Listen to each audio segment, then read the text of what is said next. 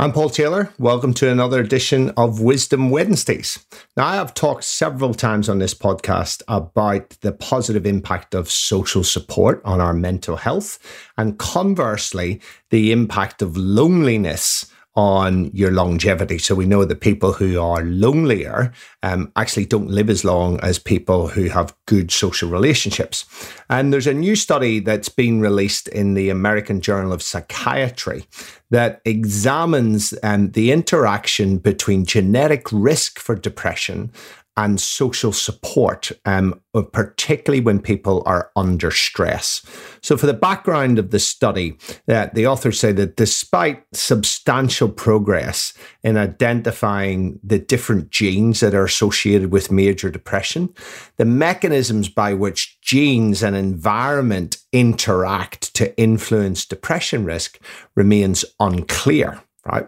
So they point out that genomically conferred sensitivity to the social environment may be one mechanism linking genomic variation and depressive symptoms. So what that means is basically the genetic risk that interacts with sensitivity to your social world and may be a driver of that genetic variation in depression. And they examined this with a really, really clever study. So they wanted to assess whether social support affects the likelihood of depression development differently across this spectrum of genomic risk in two different samples of people that experience substantial life stress. So they studied two groups of people. One was just over 1,000 first-year training medical interns in what's called the Internal Health Study.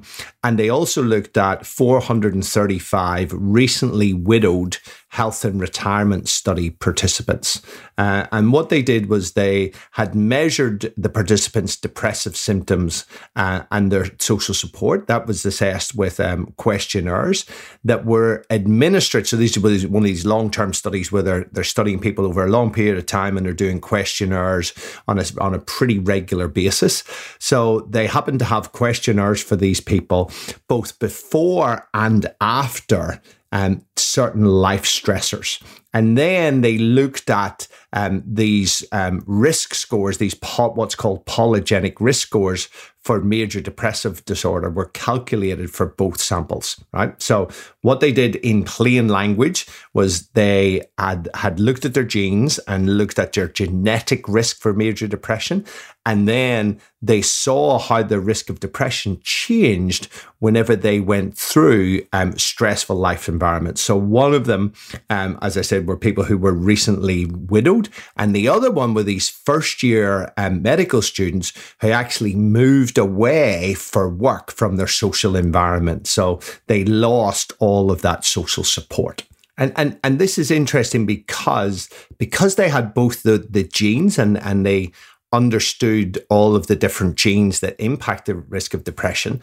And they saw the depression rates on the people before and after that social support. They were then really able to pin down these interactions. And they did it in quite a beautiful way.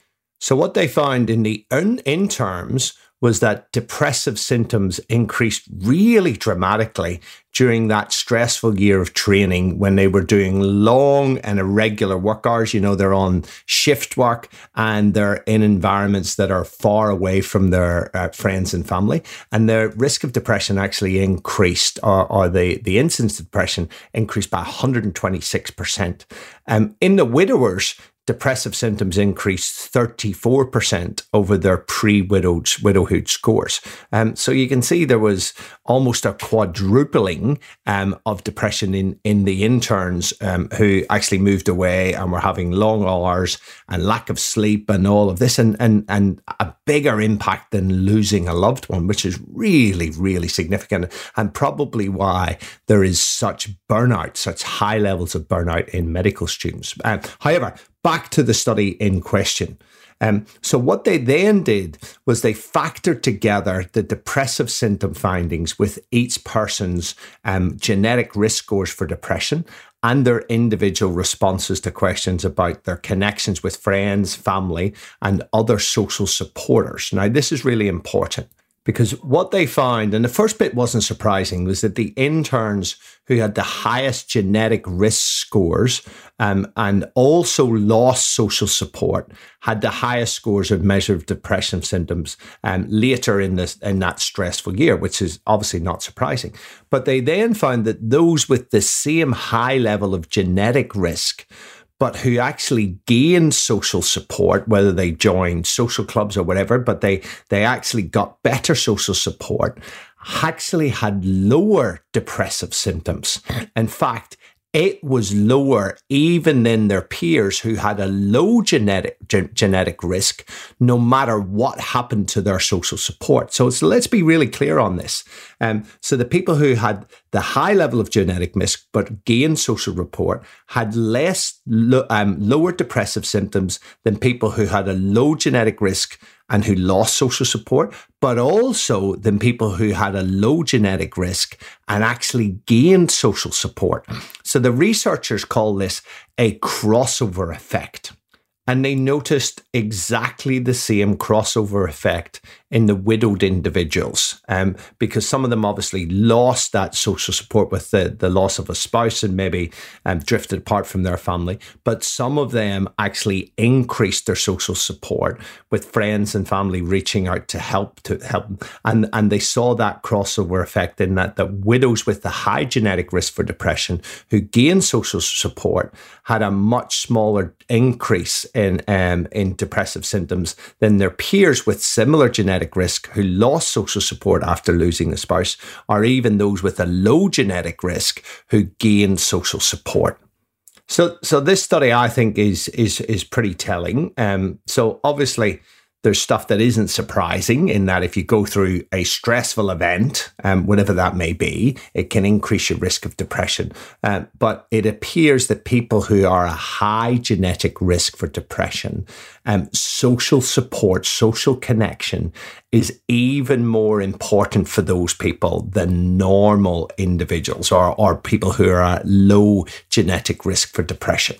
And so the takeouts for me are really important. Stuff that I often talk about in my corporate work is that if you've got your own shit sorted from a mental health perspective, I think it's really important to look out into your little corner of the universe and see who could use one of those "Are you okay?" conversations. I think that's really, really important. But also, if you are at risk for depression, if there has been depression in your family, is really understanding that social support is even more important for you, and that particularly when you're going through stressful times, you need to be able to reach out. And I think something that's quite comforting for people who are struggling, often they feel like they can be a bit of a burden.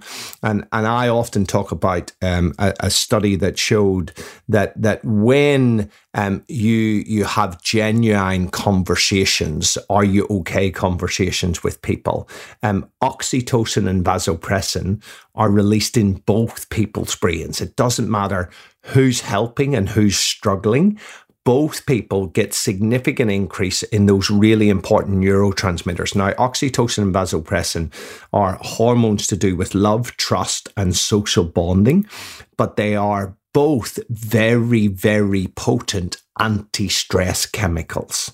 And that's how these supportive relationships actually work, because they release powerful anti-stress chemicals, and it's in both people's brains. And that's why I like to refer to the Hanoi Hilton prison camp. And I had the pleasure, if anybody hasn't heard it, is look back on my interview with Lee Ellis, who spent 5.5 years in the Hanoi Hilton prison camp in the Vietnam War, which was pretty much hell on earth. And he talked about the importance of the tap code, which was they devised a system by which they could tap on the walls and communicate with each other when they were in solitary confinement. And he said that that was the thing that helped these guys get through that hell on earth. So I love that analogy of the tap code and about getting on the wall and tapping in it. And it doesn't matter who's helping. Both people on other sides of the wall actually benefit from these conversations because of the increase in those neurotransmitters. So that's it for me for this week. The importance of social support, and maybe just take a little bit of time and reach out to someone. See you next time.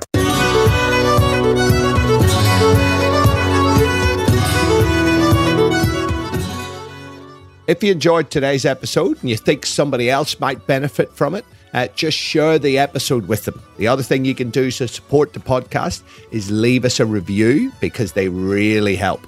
Catch you next time.